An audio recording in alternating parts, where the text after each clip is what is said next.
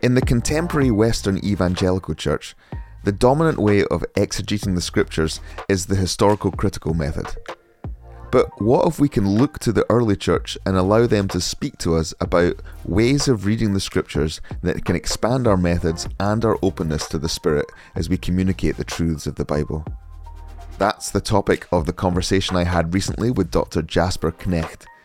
Jasper teaches Christian Doctrine at WTC. He completed his BA in Theology and Biblical Studies at the Evangelical Theological Faculty in Belgium, and he completed his Masters of Philosophy and PhD in Systematic and Historical Theology at the University of St Andrews. That's in Scotland, by the way. His interests include the history of doctrine, and particularly the development of Christological thought in the Patristic era, late Antiquity, and the early medieval church. I'm your host, Kenny Innes, and this episode of TheoDisc is about reading the scriptures with the early church.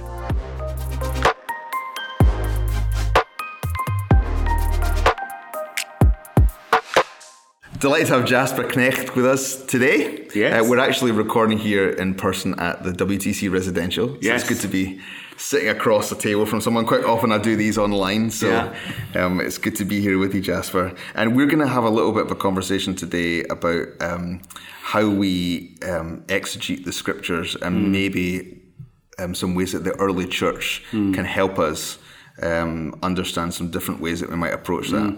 But before we get into that, you have to go through the gauntlet of 3 questions that every first-time guest has to go through. So this is just for us to get a sense of not just the things that maybe you're thinking through at the moment, but the things that are constants in your life, the things that you return to. So the 3 categories are a book, a food or a meal, and a place. So the first one, what's a book that you return to? Yes, well, I had to think about this a little bit, but I think it is Tolkien's Silmarillion, weirdly enough. But I suppose maybe as a historian or someone as a historian of the church, makes some sense because it's a lot about dates and big stories, and I just really enjoy the narrative of the setting up of this kind of big world that Tolkien describes. So that's the book I very frequently return to. It's not a theology book, but it is a book I really like. Or is it? Yeah, maybe it is. Yeah. I've always thought that one is quite fragmented. Is that not true? Yeah, it is. It is true that it is. It has various different lines of the story, and it jumps hundreds of years and goes back, and so it's. Yeah, I when I read it, I have a notepad next to me and a pencil. That's some serious stuff right there. Yeah. Okay, what about a food or a meal that you? Yeah, so I don't know. I'm originally Dutch, and in the Netherlands we have this food that we eat. It's just raw herring, and it is what I really enjoy and really like. When we still lived in the UK, it was the thing I would get first thing when I get home is herring with raw onions and gherkins. It sounds awful, but it is absolutely delightful. So it's literally what I return to every weekend. I'm assuming that's not a meal where you would take if you were dating someone. Well, fortunately, my wife really enjoys it too, so we both eat it, and then it's fine. Yeah, don't have to worry about the breath after that. No. And a place that you return to? Yes, so I think it's the coast, a place where I used to go. It's called Katwijk in the Netherlands, and it's a beautiful beach, and it has a little white church on the coast, and yeah, that's a place I really enjoy going to time and time again. Well, thank you, Jasper. Yeah, gives a little bit insight into into you. Yeah.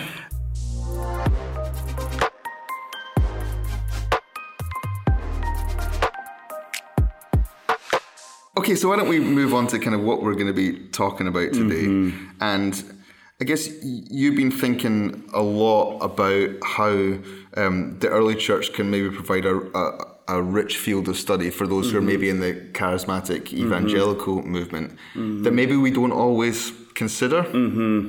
Yeah, so I've been teaching with WTC for 7 or 8 years now. I've been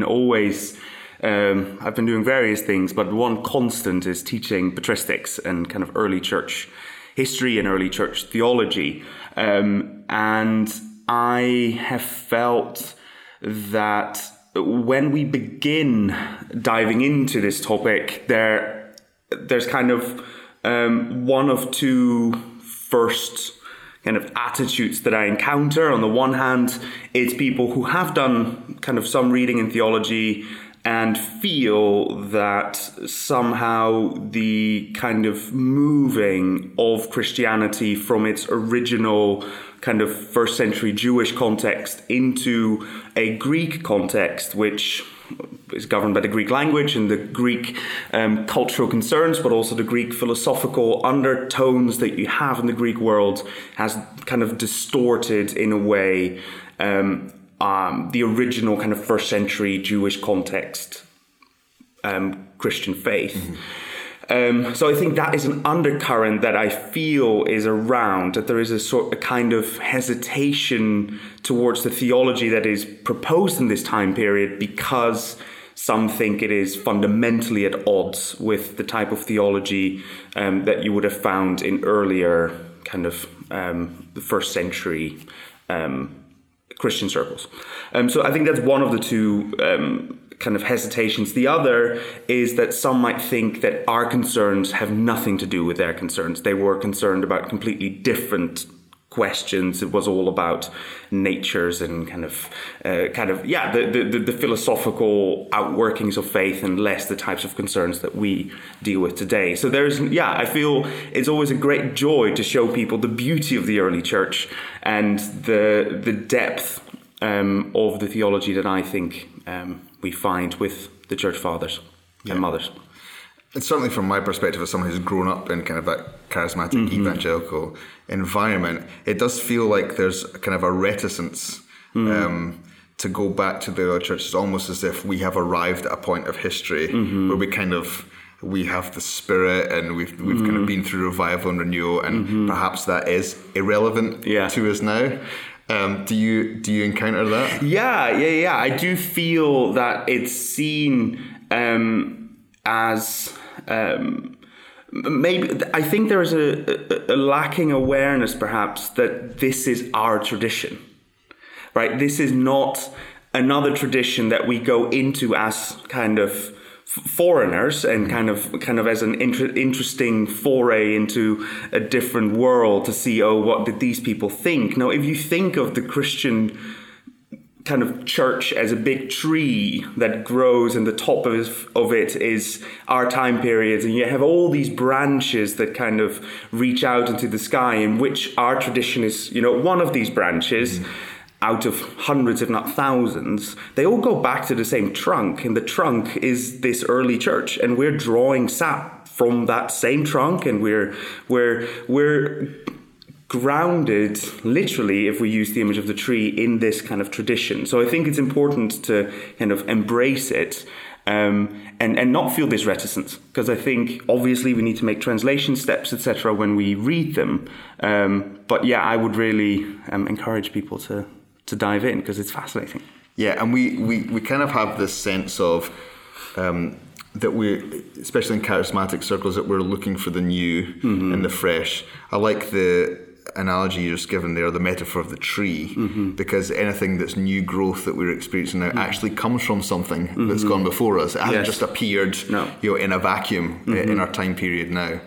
I always think of the cartoon, I don't know if you've seen it, of the teacher standing in front of a group of Bible students, and he's got a board, and there's this very complex mapping out of church history that he has on the board, and it all kind of centers down to a single point. And he says, and this is us. Thank goodness that we finally figured it all out. We're the right branch, the only correct one that comes out. I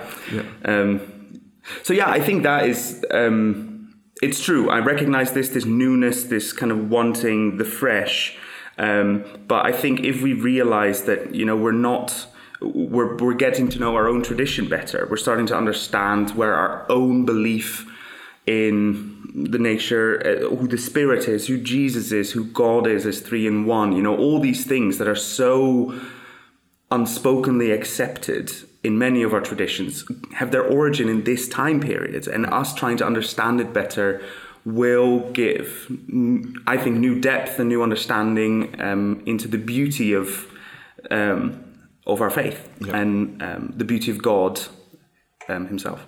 So do you think that our understanding of the Holy Spirit might actually be a fruitful meeting ground with the early church, especially when we start to think about how we understand the scriptures? Mm-hmm. Yeah, so I cannot speak for the whole of the early church, right? I hear kind of my academic reticence comes out that I don't want to make overreaching statements, but the tradition I do know something about is the kind of Alexandrian Egyptian tradition, and I studied that in some depth. And in that tradition, you find a very strong emphasis on the Spirit as the unifying agent of kind of New Testament period fathers of the church and kind of in their time, their contemporary bishops, the people who lead the church in that time. It is, you have to remember that in these early couple centuries, we don't have a formalized canon in the way, a New Testament canon in the way that we have that now, right? We can say, read these 27 books and this is what we believe about who Jesus is in a time period where you don't have that, where it's still being brought together in the history and through faithful listening to the words of these texts, that they come together and they're placed together. What binds the church together, what binds their belief in their faith together is the idea that it is the Spirit who unifies it all. It's the Spirit of Christ, it's the Spirit of the church, and it's the Spirit that guides the church in deciding what dogma, doctrine, and texts can be trusted. And I think this centrality of the Spirit as the formative kind of unifying agent or the unifying power that brings these texts and holds the church together, and the charismatic emphasis on the power of the Spirit, I think do find, obviously they're different, but they do find an echo in one another. Yeah, brilliant.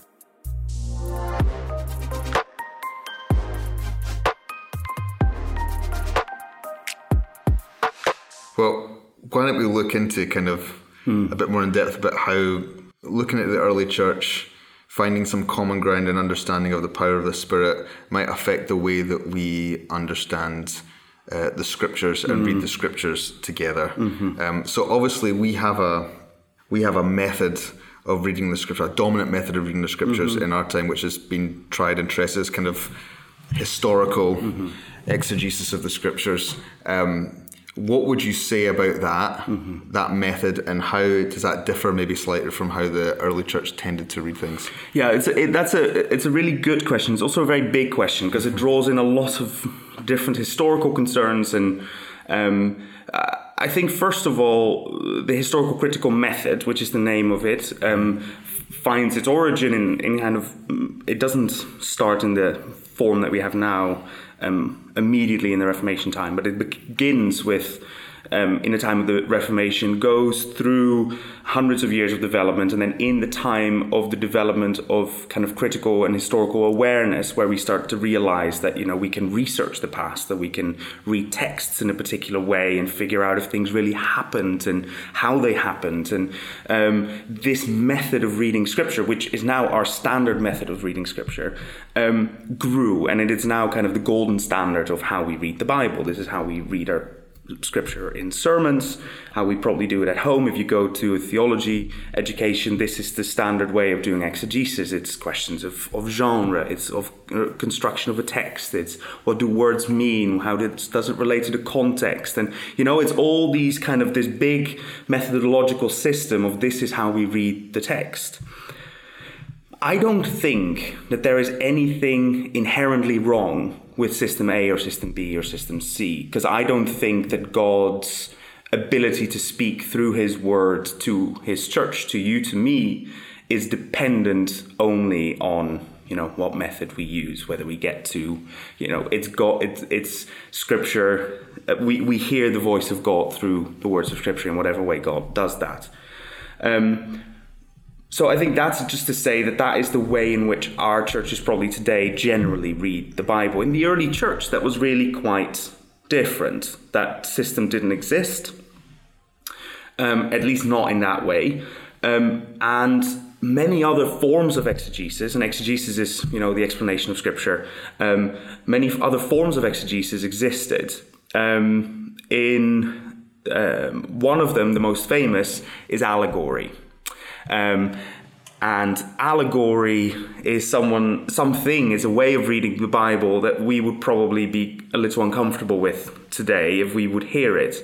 But a nice example of this is found in a theologian called Origen in the 3rd century, who reads the story of the Good Samaritan and explains it and says, Jesus is actually talking about salvation in this story, in the Good Samaritan, and Jerusalem, where the person is leaving from, is paradise. Jericho, where he's heading, is the world.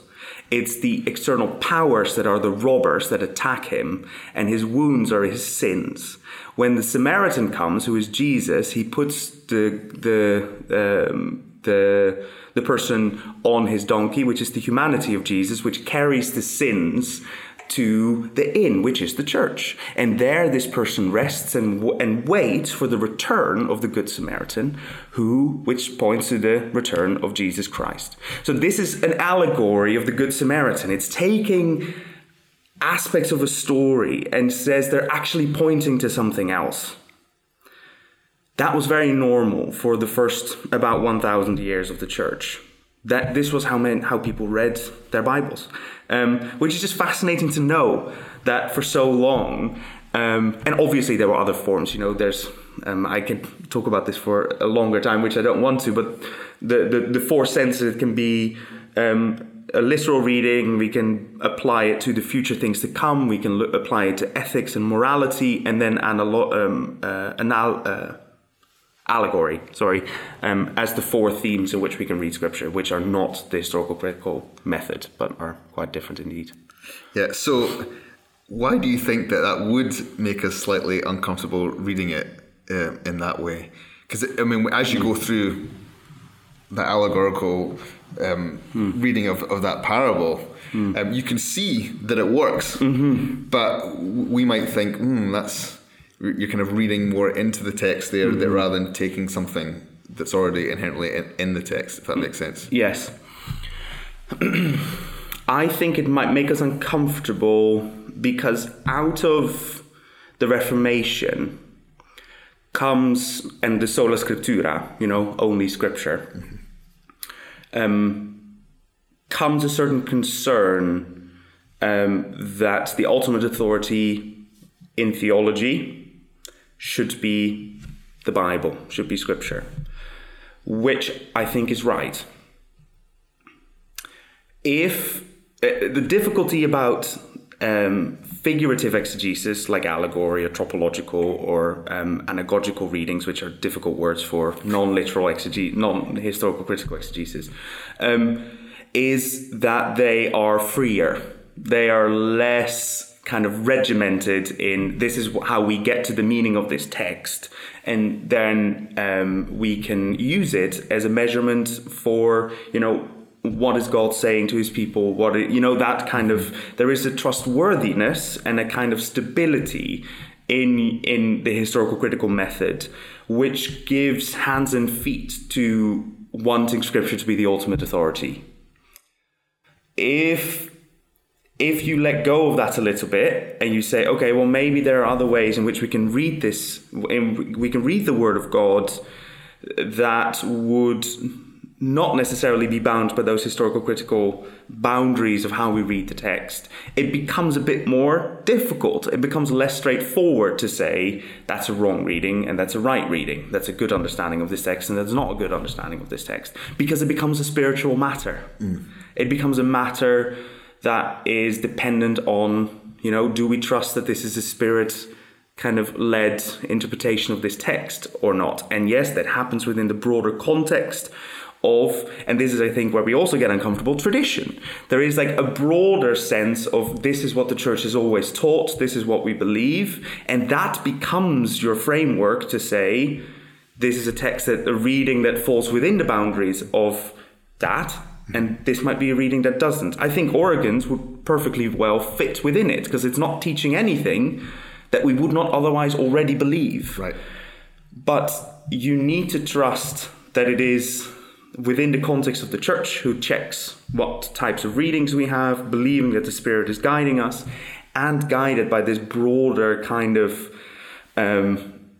historical, traditional awareness of what we think Christian faith looks like. So would it be fair to say then that maybe leaning into this kind of reading might require a little more dependence on listening to the voice of the Spirit through the text? Yeah, I think it's at least, the debate of is this good exegesis or bad exegesis, even in when you use allegory, that's as old as the method itself, right? In people in the 4th century very much, or some of them did not like Origen for some of these allegorical things because it's too speculative. It just goes in all kinds of directions, and it's very difficult to know, how do we put a boundary to this and how do we kind of test it. But it is, you're right, in a context where we possibly might allow this more, dependence on the Spirit, believing that it is the Spirit who guides our exegesis, who guides our understanding, and the fact that, ultimately it's about God speaking through this text to us, through His Spirit, in whatever way God decides to do that. I don't think there is an inherent problem with that, but you do have to have some kind of reactions to that and saying, well, we might have to do a bit more with tradition, or we might have to do, you have to compensate somewhere to say, if it doesn't become the stability in the historical critical method, then there needs to be something else that we can use to, evaluate. And I think it's interesting that we would often take that approach in a personal sense. So we might say, I was reading the scriptures today and the Lord really spoke this to me through this. And that might not be anywhere near what we might expect somebody to preach on a sermon. Yes. But there's maybe a little more openness there in a personal reading. Yeah. And maybe we have to get used to, I think it's good that we keep maybe a distinction between the things that God speaks to us through a text and what we think God speaks to His church when we're preparing a sermon. I think there might be a difference there. Yep. But that doesn't take away from the fact that, maybe there is some space for more figurative readings, for more readings that see the text as alive and maybe coming out of left field or right field in what it's trying to say, and drawing from images or parts of the gospel that we might not expect to come out of a particular text.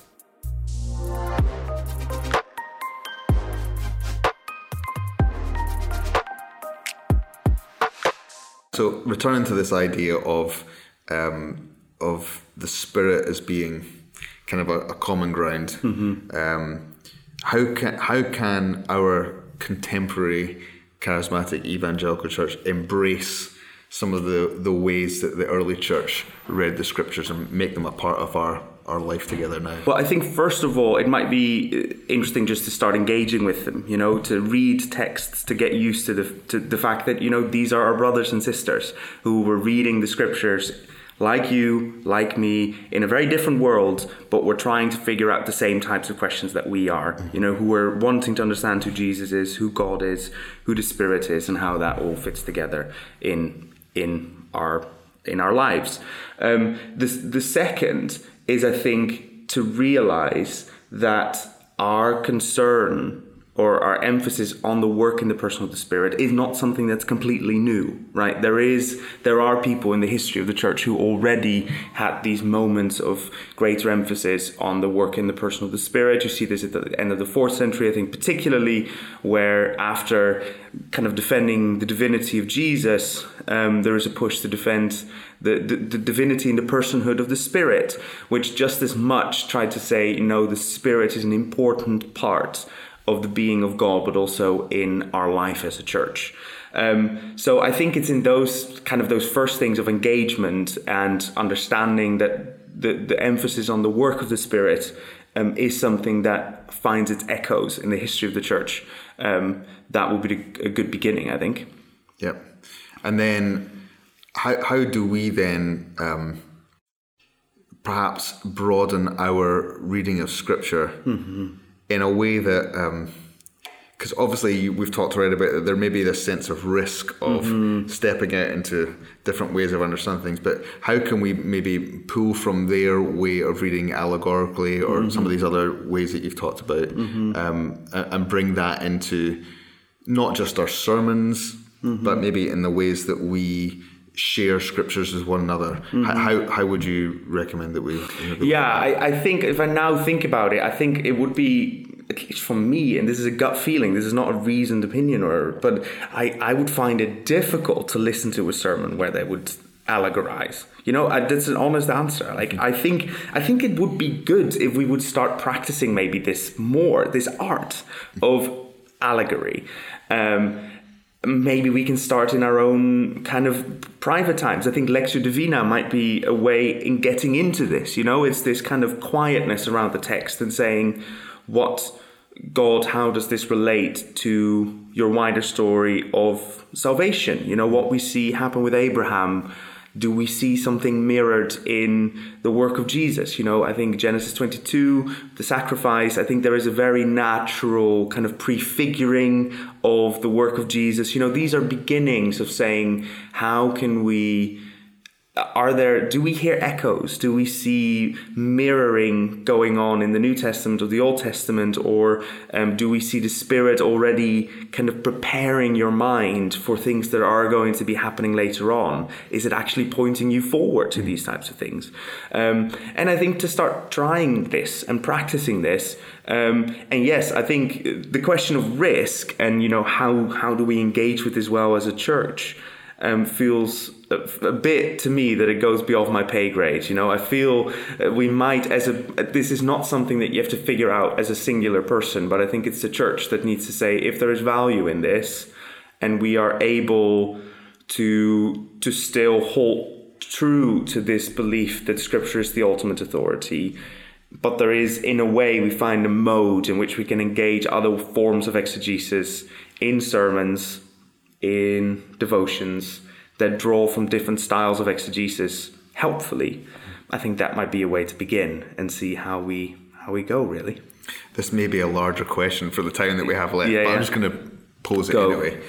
I think sometimes there's a sense of that we're trying to get to the one definitive reading of a text, and maybe it's a bit more of a position of humility to say, to maybe present something as this is one way that we might read this, or that the Spirit is at least speaking in different ways through the same text. Or that, I think I think we all know these experiences that we read a text and we've read it over and over and over again, and all of a sudden something jumps out. You're like, I'd never thought of that. I've never noticed that. Or this emphasis on this particular thing is just completely new to me.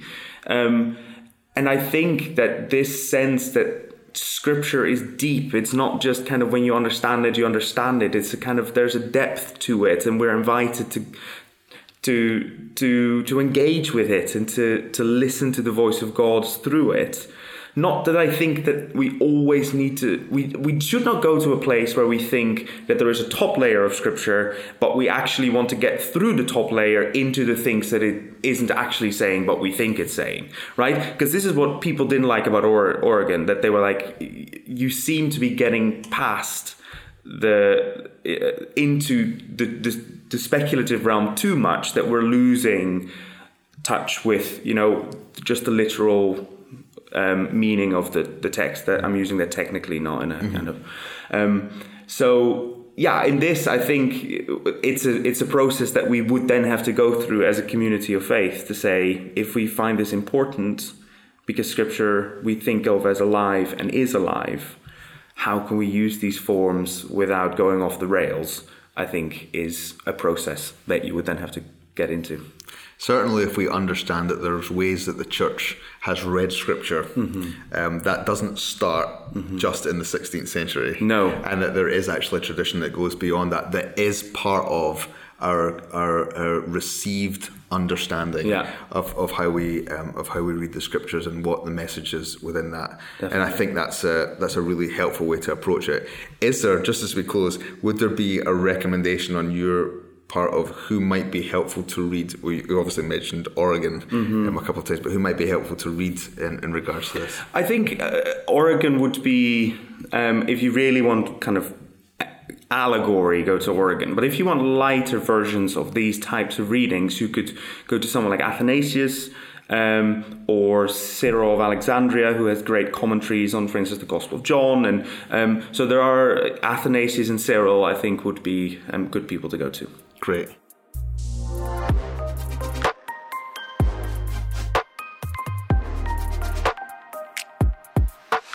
Well, thank you, Jasper. I think that's a really intriguing thing for us to think about and to try to discern and hear where the Spirit has been speaking to our forefathers and mothers in previous centuries, and instead of kind of lopping off that history of reading of the Scriptures, to try to adopt some of that and bring that into our own understanding now. Thank you so much for having me, and it was a great chat. Thanks, Jasper.